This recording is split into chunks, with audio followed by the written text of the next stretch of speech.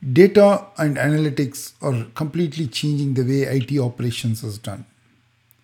As we move applications to the edge, the role of data becomes even more important. In this episode, we talk to Andy Mann from Splunk on the changing nature of IT operations as we move to edge and real time data.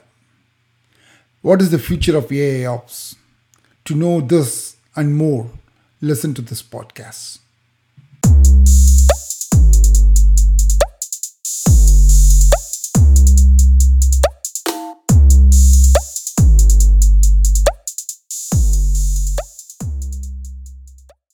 In this episode of Swim Streams podcast, I am with my cloud buddies Andy Mann and Simon Crosby. Andy and Simon, introduce yourself. This is going to be a great podcast discussing distributed systems, real time data, and how IT operations can benefit from it. Welcome to the show, Andy and Simon. Yeah, sure, Chris. So Andy Mann is my name. I am the Chief Technology Advocate at Splunk. So my background, I'm a global technology executive, as you can tell by my accent. A lot of time in Australia originally, working for banks, insurance companies, government agencies in IT, doing IT ops, night shift programming, that sort of stuff. Graduated into a vendor world eventually. I've worked in 5 different continents. And now I'm a strategist and an advocate for Splunk, but also an advocate for my customers to get changes made in our products. I also have with me Simon Crosby from Swim, who is going to be my partner in crime. Simon, do you want to introduce yourself and talk briefly about what you're doing? Sure thing. I'm Chief Troublemaker at Swim.ai, and it's great to be here with you too. And my background is startups. I've done a bunch from Hypervisors app and now Swim.ai, which is continuous intelligence. Let us start by setting some context. Lay out the landscape as we move towards a highly distributed infrastructure spanning multiple cloud providers, edge, IoT devices everywhere. What are some of the trends you're seeing? And how IT operations is changing in this distributed world compared to a more centralized cloud world we had for the past decade or so? Sure, I'll dive in quickly. Some of the major changes are coming out of just the idea of cloud computing, right? So complexity to start with. We're distributing our applications using component applications, composable applications, lots of arm's length interfaces. It's very opaque. You can't really see what's going on. Lots of unowned systems. So as I mentioned cloud, but serverless, function as a service, API endpoint, stuff like that. It's also a lot faster. So agile delivery is the standard. So rapid change driven by continuous everything, DevOps, agile. And I think one of the most important changes in this landscape is that it's customer facing. So for IT people, we used to sit in the back office and we would never really interface with customers. Now it's all customer facing, real-time business, online, cloud connected and global. There's some of the things I think are changing the architecture. Let me add, Andy, I think spot on. But the other thing that I see is that IT is now chartered with an additional component, which is data delivery. And so, we used to in the days of Splunk starting, it was just logs, right? Yeah. Everybody knew where those were. But now every physical product has a CPU, and they all have a lot to say. And every organization is trying to make decisions faster. And so that requires organizations to deal with large amounts of data always.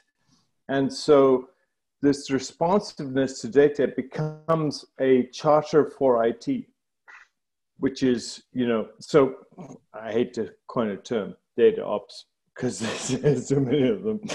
But really, this is about making sure that IT can always keep the business on its toes. This brings me to the next question. Data is the new oil in many facets of IT. What is the role played by data in IT operations? How can operations take advantage of real-time data to drive towards a more autonomic management? The situation is clearly can be seen from the needs we have today, especially in this COVID-19 driven world. People couldn't go into their workplace and work on the systems. So they have to work from their home. Not only that systems are distributed, even people are distributed. I feel that real-time data can help here and it can help augment IT operations. Well, let's lay out the landscape. Okay, how do you see everything trending up? Yeah, Krish, it's really important. The what you're talking about there is the fundamentally different architectures and environments because of COVID and stuff. Some of the techniques we can use are still the same, but yeah, Simon said it very well. Data will set us free, right? Data is the new oil. Data is the new water. Data is gold. Data will set us free. Data is everything at the moment. The thing, though, is that the tools that we use for the old monoliths, for the mainframe-based applications, very predictable workloads, fully in control, on premises, fundamentally different in environments and architectures. We made up all this stuff to try and figure out what was happening. So we made up things like APM, application performance management, synthetic transaction, bytecode instrumentation, injected transactions. These, I want to call them fake activity to pretend like a customer so we know what's happening. We don't need to do that anymore. We've got real data from real systems and real customers.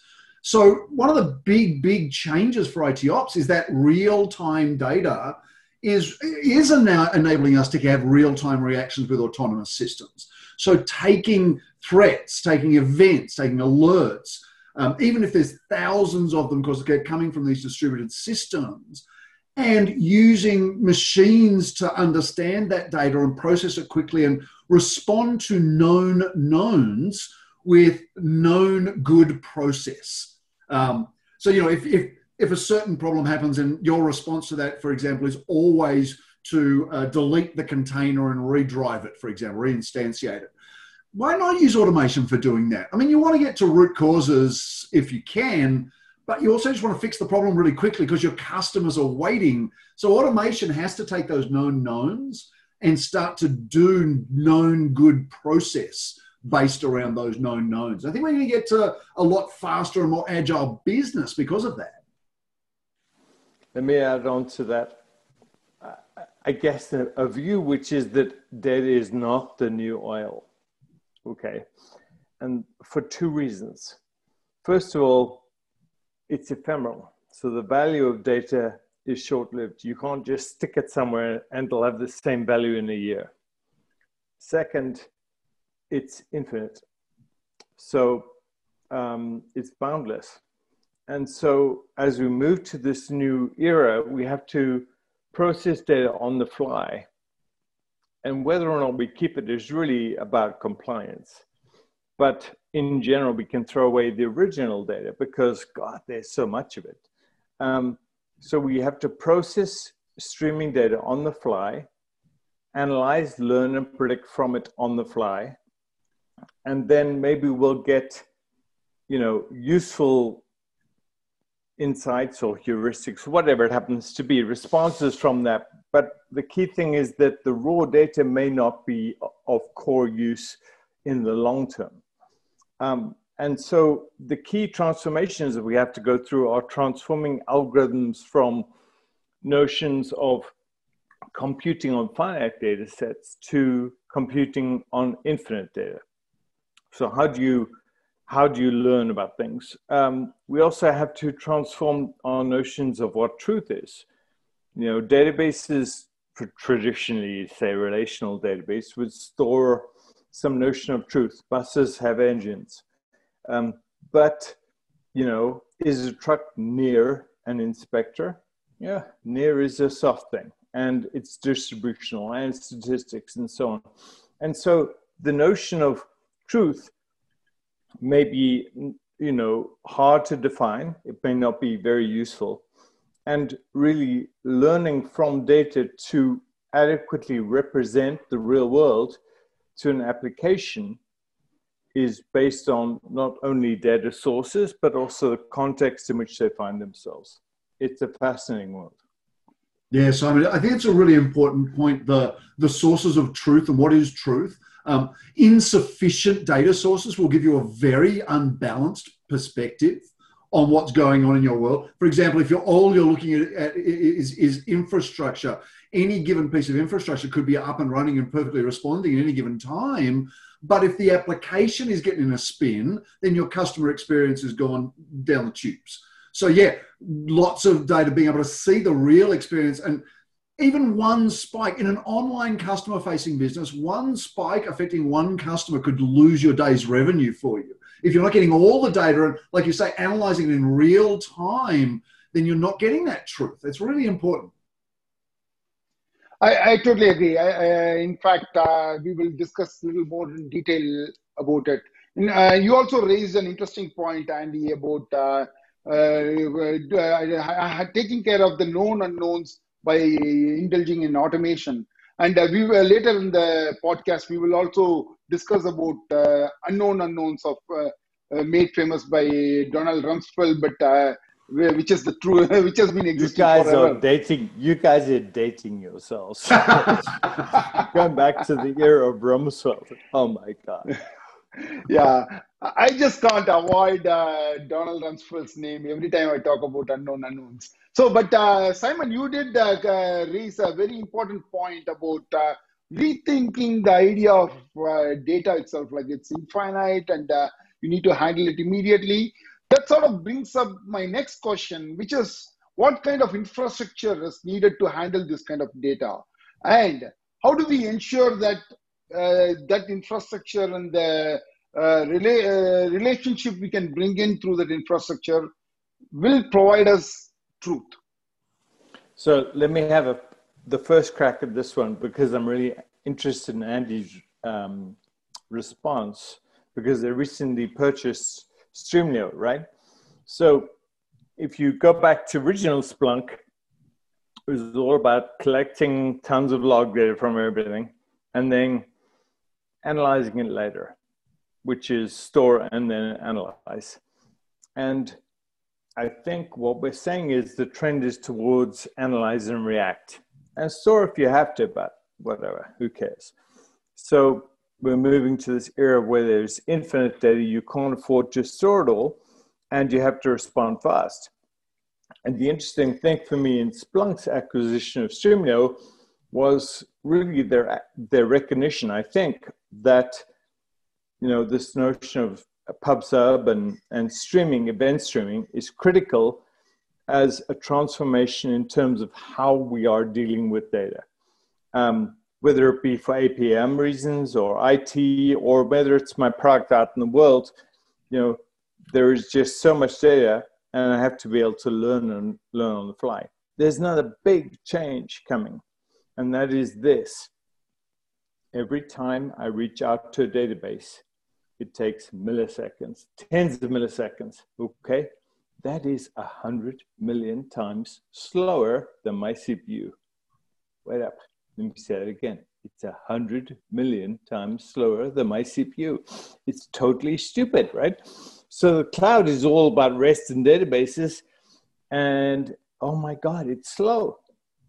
And if you want to learn on data on the fly, you can't be slow, so you can't use databases. Andy, go. Yeah, look, you're spot on, mate. It's really interesting. I would push back a little and say that there is use for data long term in terms of things like investigation and learning. So machine learning specifically, using aged data to do training on AI and ML, absolutely critical. But you're right. Splunk acquired Streamlio significantly because we realized that business is real time. I mean, and data is real time. Yeah, we came out of an environment where we'd take log data. You mentioned before, exactly right. Just logs, and we'd use it for investigation after a problem occurred. You know, and again, in the old world of not online businesses and of these monoliths and so forth, that was actually okay because we had weird things like an online day and an offline batch process window. You know, you talk about aging people, talk about batch processing one day. That's not a thing. Actually, it is a thing, but I'm not going to go there. What is really happening is this online real-time expectation. It's driven by consumerization of IT. It's driven by consumers using cloud services to access things. Everything's always on, always available, 24/7 globally. So we can't do this store and investigate thing all the time anymore. We still need to do storage to investigate problems after they happen. But you know what we really want to do is react to the problem right away, like you said, Simon. Fix it straight away. If automation doesn't fix it because it's a known problem, then we need to get the right people, maybe get the right people out of bed, maybe get the developer who wrote that code segment to attend to the application failure. And this is fundamentally different from the old world of, well, send a service desk ticket to someone the next day, right? Service desk tickets never solved a problem. People working on the problem solve the problem. So that's where they need real-time data. They need the streaming data. And I'll tell you, Simon, the other thing this is why I love doing podcasts with you. You always make me think about stuff. The other thing is that you're never going to be able to predict what's happening in future if you don't have data in real time to start with. If all you're doing is looking at yesterday's data, you're going to be able to predict problems that happened yesterday.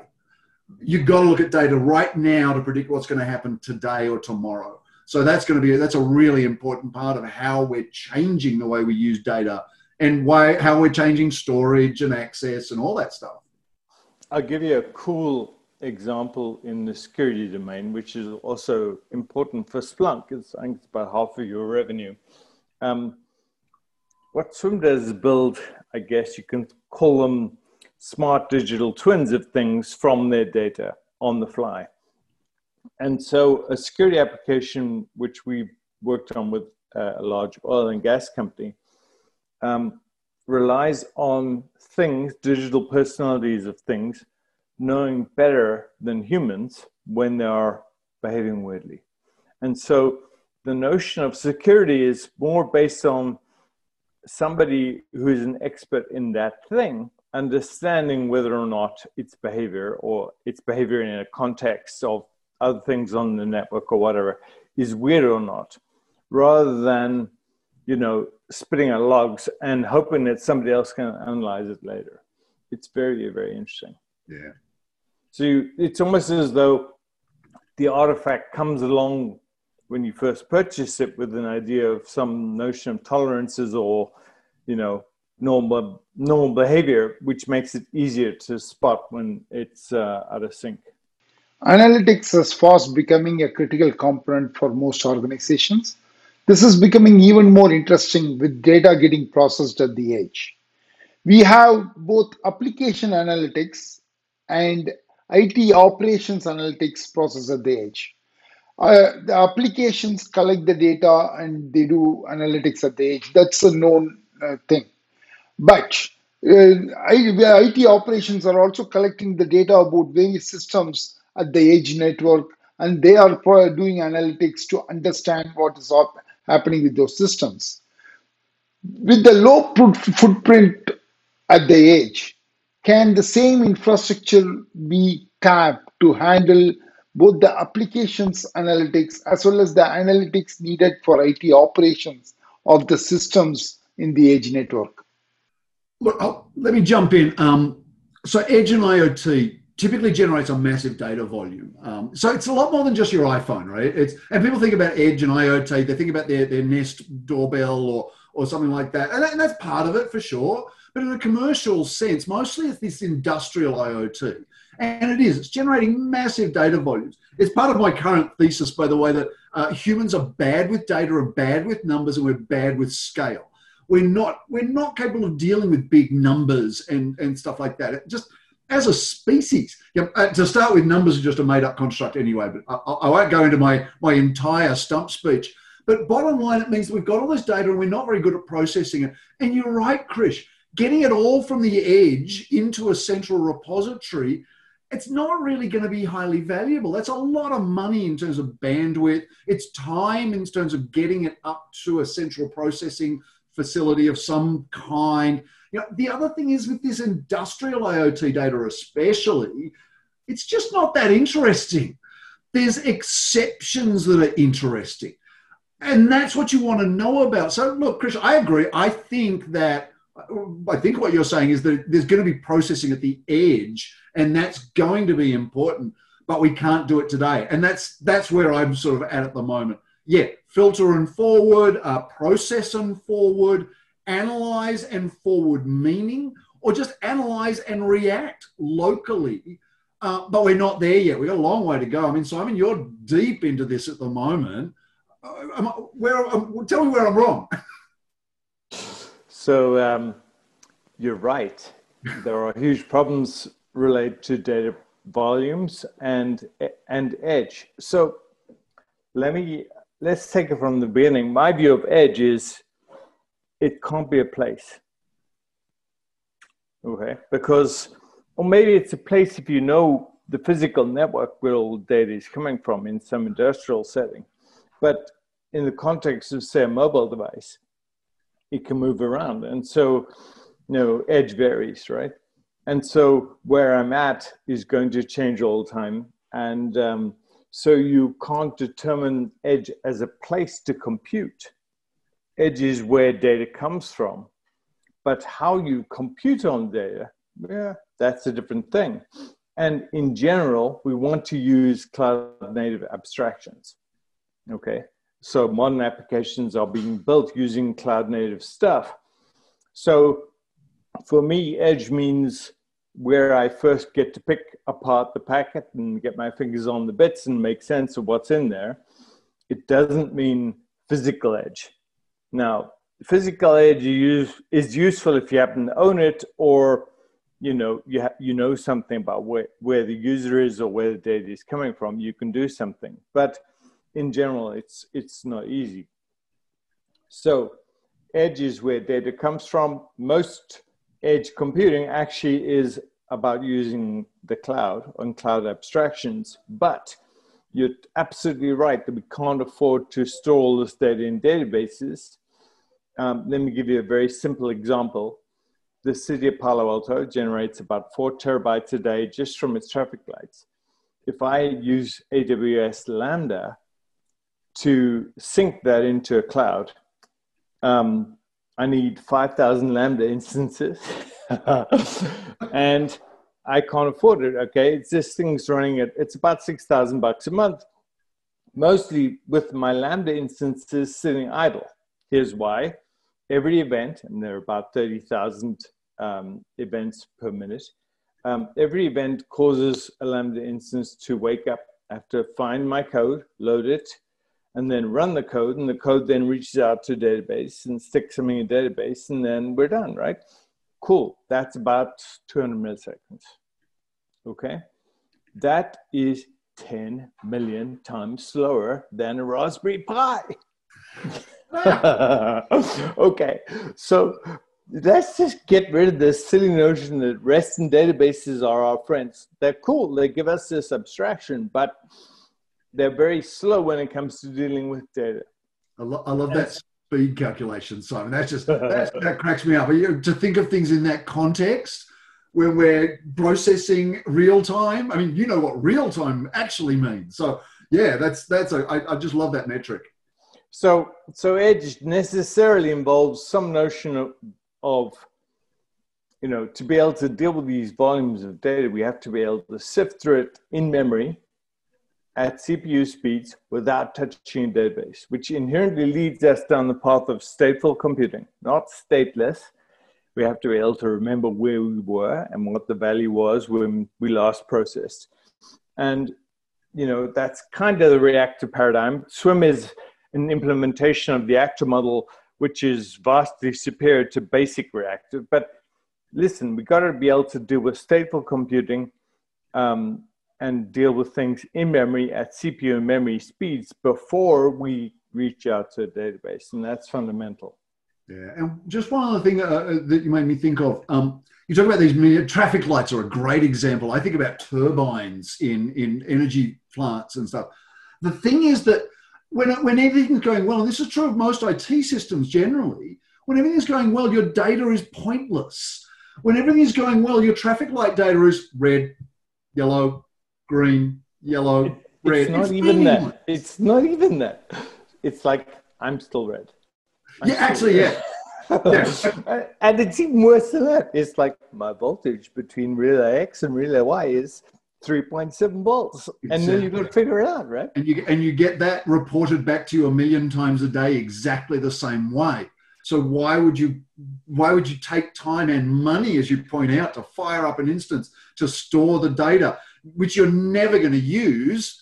You want to put cardinality into your data, make it meaningful, get different data points that have meaning. If you're getting the same data point over and over again from a turbine or from a traffic light, you're not getting meaning out of it. So yeah, that's really meaning, by the way, is not just red or yellow. So meaning is this: your bus is approaching you, which inherently is relational in the sense that you have a particular interest in that particular bus and it is approaching. And every single time I get a GPS update for the bus, I have to recalculate nearness to you.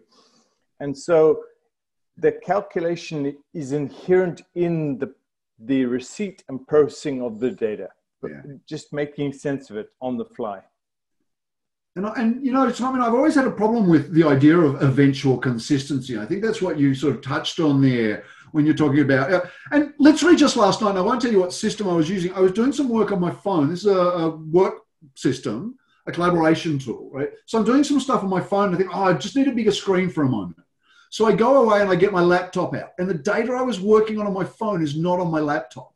It's meant to be cloud-based, and I guess they're working with eventual consistency. But you know what? I'm working in a real-time world, and I want my data in real time. And so this eventual consistency. I'm there, but in general, when you're observing the real world, when you start to observe it, is kind of arbitrary.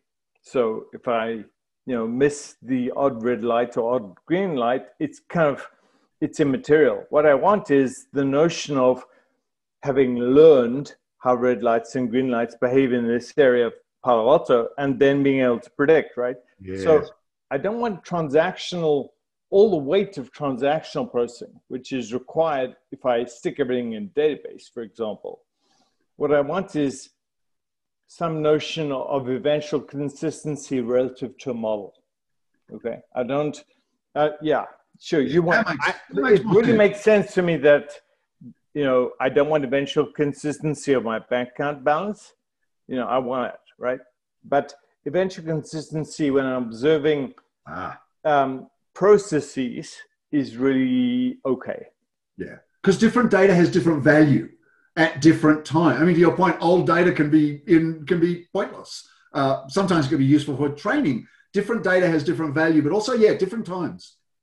Let's shift gears a little bit. With known unknowns, you can use certain rules, use automation, and probably use human beings to sort of find problems and solve it. But there are unknown unknowns, which many human beings may not notice. So we may have to tap into machine learning or deep learning to handle these unknown unknowns, or to even realize that there could be some problem which we don't even understand. AI ops is becoming the marketing term for all these new technologies that are taking advantage of machine learning and deep learning from the mission data to sort of understand what's going to happen and make predictions. What is the current state of AI ops? What are some of the efficiencies organizations can gain by using AI ops? Yeah, look, AI ops it stands for artificial intelligence for IT operations. It was originally algorithmic IT operations. It's still not AI. I don't know that anything is really AI in the way that it is described in literature. I think of AI ops more in my mind as augmented IT operations. It's about using machines to do the routine, mundane, process complexity, deal with large data sets, crunch numbers, while you're letting humans do creative things, innovate, use intuition. You mentioned, Chris, the idea of an unknown. You use your understanding of the world and previous occurrences and errors. I did this for years and years as an IT operator, problem solving, troubleshooting, a unique novel problem you use your existing experience to try and understand what that is about. And you make, as a human, you make leaps of logic that machines will never make. And so this is where humans are really important still to be part of that, not just the troubleshooting and the problem solving, but prevention again, to prevent it happening again, right? Because after all, an unknown unknown is just an unknown you haven't met yet, right? You just haven't figured out how to fix it. So have AI do the... I am with you. I totally agree with you. AI ops is not going to replace human beings, but it shifts them from trying to figure out what is happening from large swaths of data to a more supervisory role, where the machines make predictions and human sort of like ensure that the predictions and automations are working well. So humans still have a role, but I'm looking at AI ops from the point of view of augmenting what humans can do and putting them at a supervisory level. I think so too. I think there's a very interesting angle to add to what Andy said, which is that machines ought to help us find clues. So, for example, if I have two sources of data and they happen to be correlated, that's really interesting, right? It might help me make the leap to understanding what the problem is.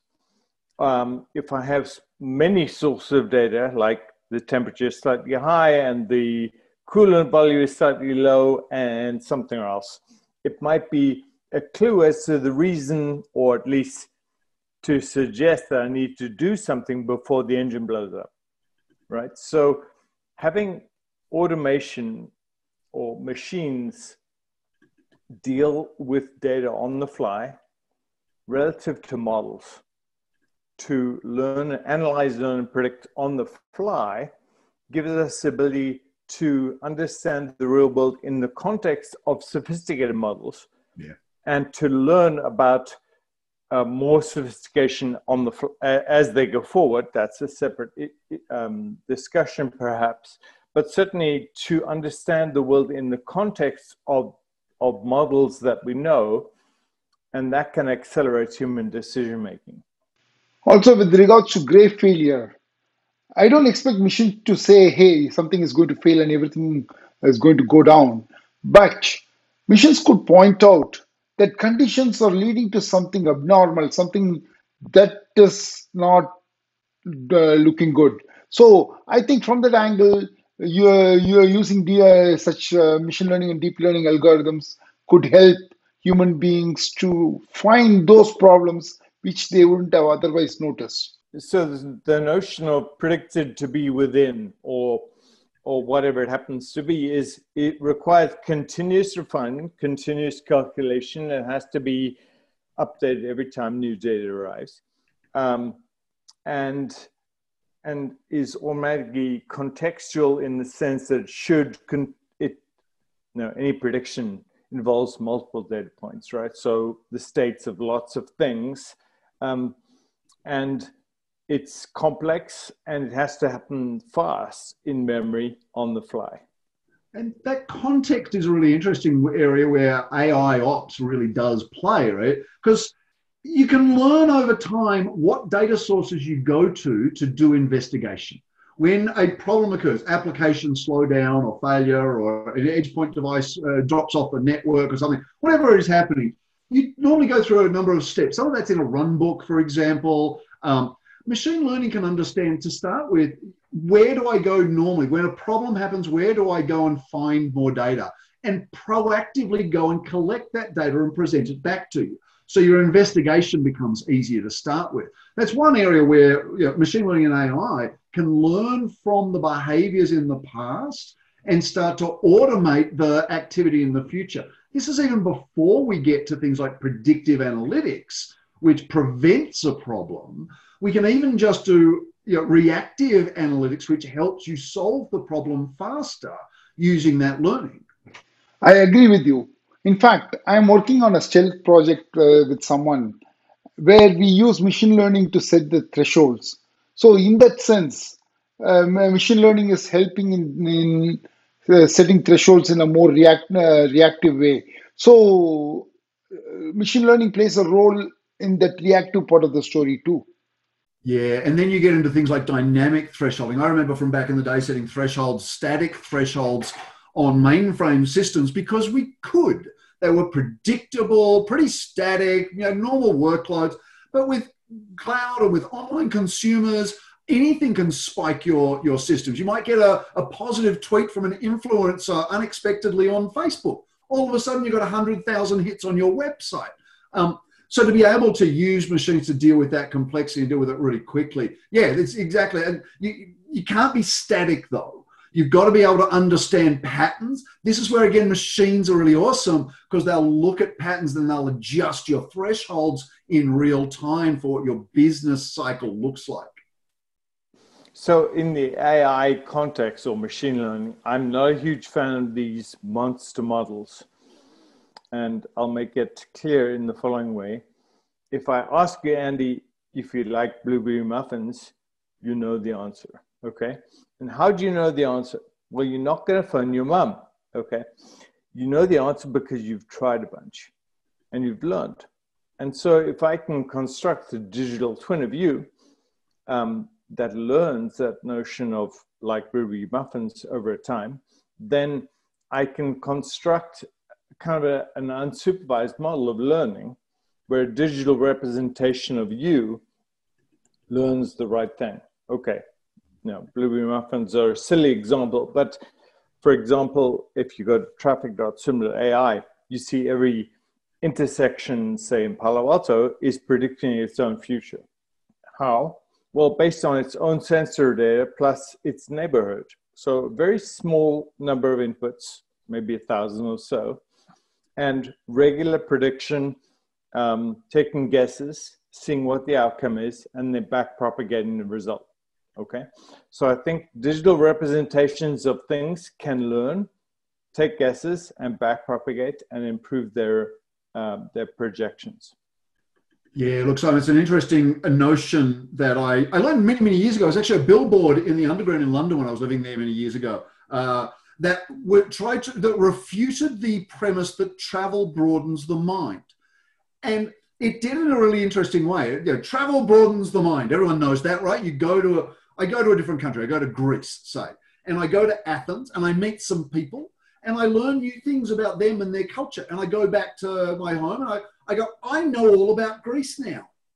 And in actual fact, I probably know even less. If I'm a really thinking person, I realize I've gone to Greece, I've met these people, I've learned some new things. Like, how much more new things are there that I still don't know? But a machine doesn't think that way.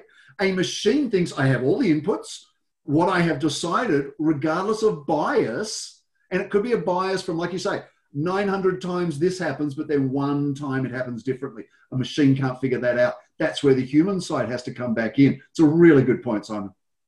And I think bias is inescapable. We should just accept that what we'll do is build bias in because we're humans and we're stupid. And then we have processes for rapidly detecting, that is, have ways in which, whatever, it could be human-based, ways to take the feedback and modify the algorithms, right? So AIOps becomes really about quickly reacting to maybe the failure of algorithms too. That's where I want to introduce the chaos monkey approach to mitigating AI bias. Well, just like in the case of chaos monkey approach to IT operations, what I'm saying is introduce bias intentionally into the system, see what happens, and then take steps to mitigating the propagation of the bias. I think that way we can really understand how bias is being propagated and put gates to stop it before the algorithm learns or inherits all those biases. I think that's a great idea. Yeah. I really think there's a lot to be had there. By the way, one thing you could do with a truly random chaos monkey is do something which is non-biased and then detect the difference between a biased outcome and a not, right? That'd be really cool. Yeah. We are getting close to the end of the podcast. I usually ask my guests to make some predictions about some of the trends they will see in the next 3 to 5 years. with the future, especially with the future relying on IT operations, tapping into real-time data, I think we are going to see some interesting trends. The infrastructure is getting highly distributed. People are getting highly distributed. We are getting large swaths of data coming in, and we might tap into machine learning or deep learning to really make sense of all these data in our IT operations. So, what are some of the trends you are seeing in the next 3 to 5 years? Gee, I'll start just by saying that I hate making predictions. I'm so wrong so often. But and the other thing is, by the way, Hey, wait up. Don't you do strategy for Splunk? I do, but hey, failure is always an option, right? You just got to fail fast, fail small, fail cheap, and fail forward. No, you don't have to be right all the time. But I will tell you that I think 3 to 5 years looks a lot like today. Amara's law is a really interesting one. We overestimate the impact of technology in the near term, but we underestimate it in the long term. In the near term, we're going to look a lot like we are today. Lots of composable applications, dealing with cloud computing, dealing with distributed systems, lots of work from home. I think work from home will grow. I think a lot of organizations are saying they're not going to go back until June 2021 or even further. So work from home and remote work changes architectural landscapes. It also, as we've discussed, it changes security landscapes. It changes how you process data.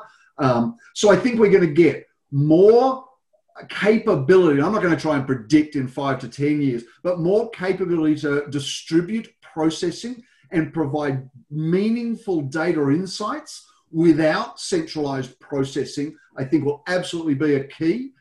Automating even more of the IT ops mundane work. You know what? I think we're going to get automation more into the development side as well. So when we start to think about composable applications, I think and then again, but maybe not 3 to 5 years, but maybe 5 to 10 years, the idea of low code, no code, and self-building applications will be interesting to see. I have no crystal ball, Chris. I can take guesses, and they're as good as I can guess at the moment. I think what will really happen is something radical will change in about 5 years' time, because these are our cycles, and this conversation will look like an anachronism. Yeah, I think I sort of agree with you on that. And in fact, the composable applications is something which I have been talking about for some time now. And I also want to use the term disposable applications as we use microservices, functions as a service, and or even small code coming in through the low code, no code kind of platforms. I think we should use the same pets as a cattle mindset with applications too. Build applications, use it. You should be able to dispose it and build it again if you want, if your needs change. I think we should have that mindset and start architecting our applications for that. I think eventually, if not in the next 3 to 5 years, I think eventually we will head to that kind of a future. That's my thinking. Simon? Hey, what's not to like in what you both said? Ultimately, for me, it's about data. And we need to do the same with data, Krish. So data needs to not be this thing which we store forever or think we can store forever. It needs to be something which you rapidly digest and turn into insights. And maybe you'll persist the insights because you can use them later or over some time. But data as this thing which everybody wants to keep forever, that has to change. We just can't deal with this. Simon, I have a follow-up question to you. I really understand the value of processing the data, getting the insights, and then getting rid of the data. There is no need to store it. I totally see the value there. But as we get more and more insights, as our knowledge get better, if we come back and look at the historical data, maybe we will get much better insights. So from that angle, don't you think retaining the historical data will be of some value? You know, people always raise that as a potential objection. But the question that I ask in response is, and do you have the time or the energy to go back and look at stuff in the past? And maybe you would for a month or something. Sure, keep a month of data. I don't have a problem with it. but or a year or whatever it is, but years and years and years, that's ridiculous. So it's problematic, but it's problematic not only for that reason. If you tie your concept of analysis to the data that's on a disk, you inevitably end up doing things too slowly. So I'll give you an example of big data. And this is one I've mentioned to Andy before. We're currently dealing with 4 petabytes per day for a large mobile provider and the data comes at us from Apache Pulsar, which is Streamlio. That will be more than 20 petabytes per day, okay, by the end of the summer. That's just unbelievable amount of information. And you could not afford to store it, okay? This organization was paying millions of dollars a month to store data. And so what they really want is to be able to maximize the connection quality between mobile devices and their network. And as long as they can do that on a day-by-day basis, they are achieving their goal. And there is literally no way they could ever go back and deal with that volume of data. So it's a good example, for sure, it's bleeding edge. But it's a good example of where we all will be in 5 years' time when everything has a CPU and everything is continually updating itself. And to a degree, it's a question of, it's almost an actuarial discussion, right?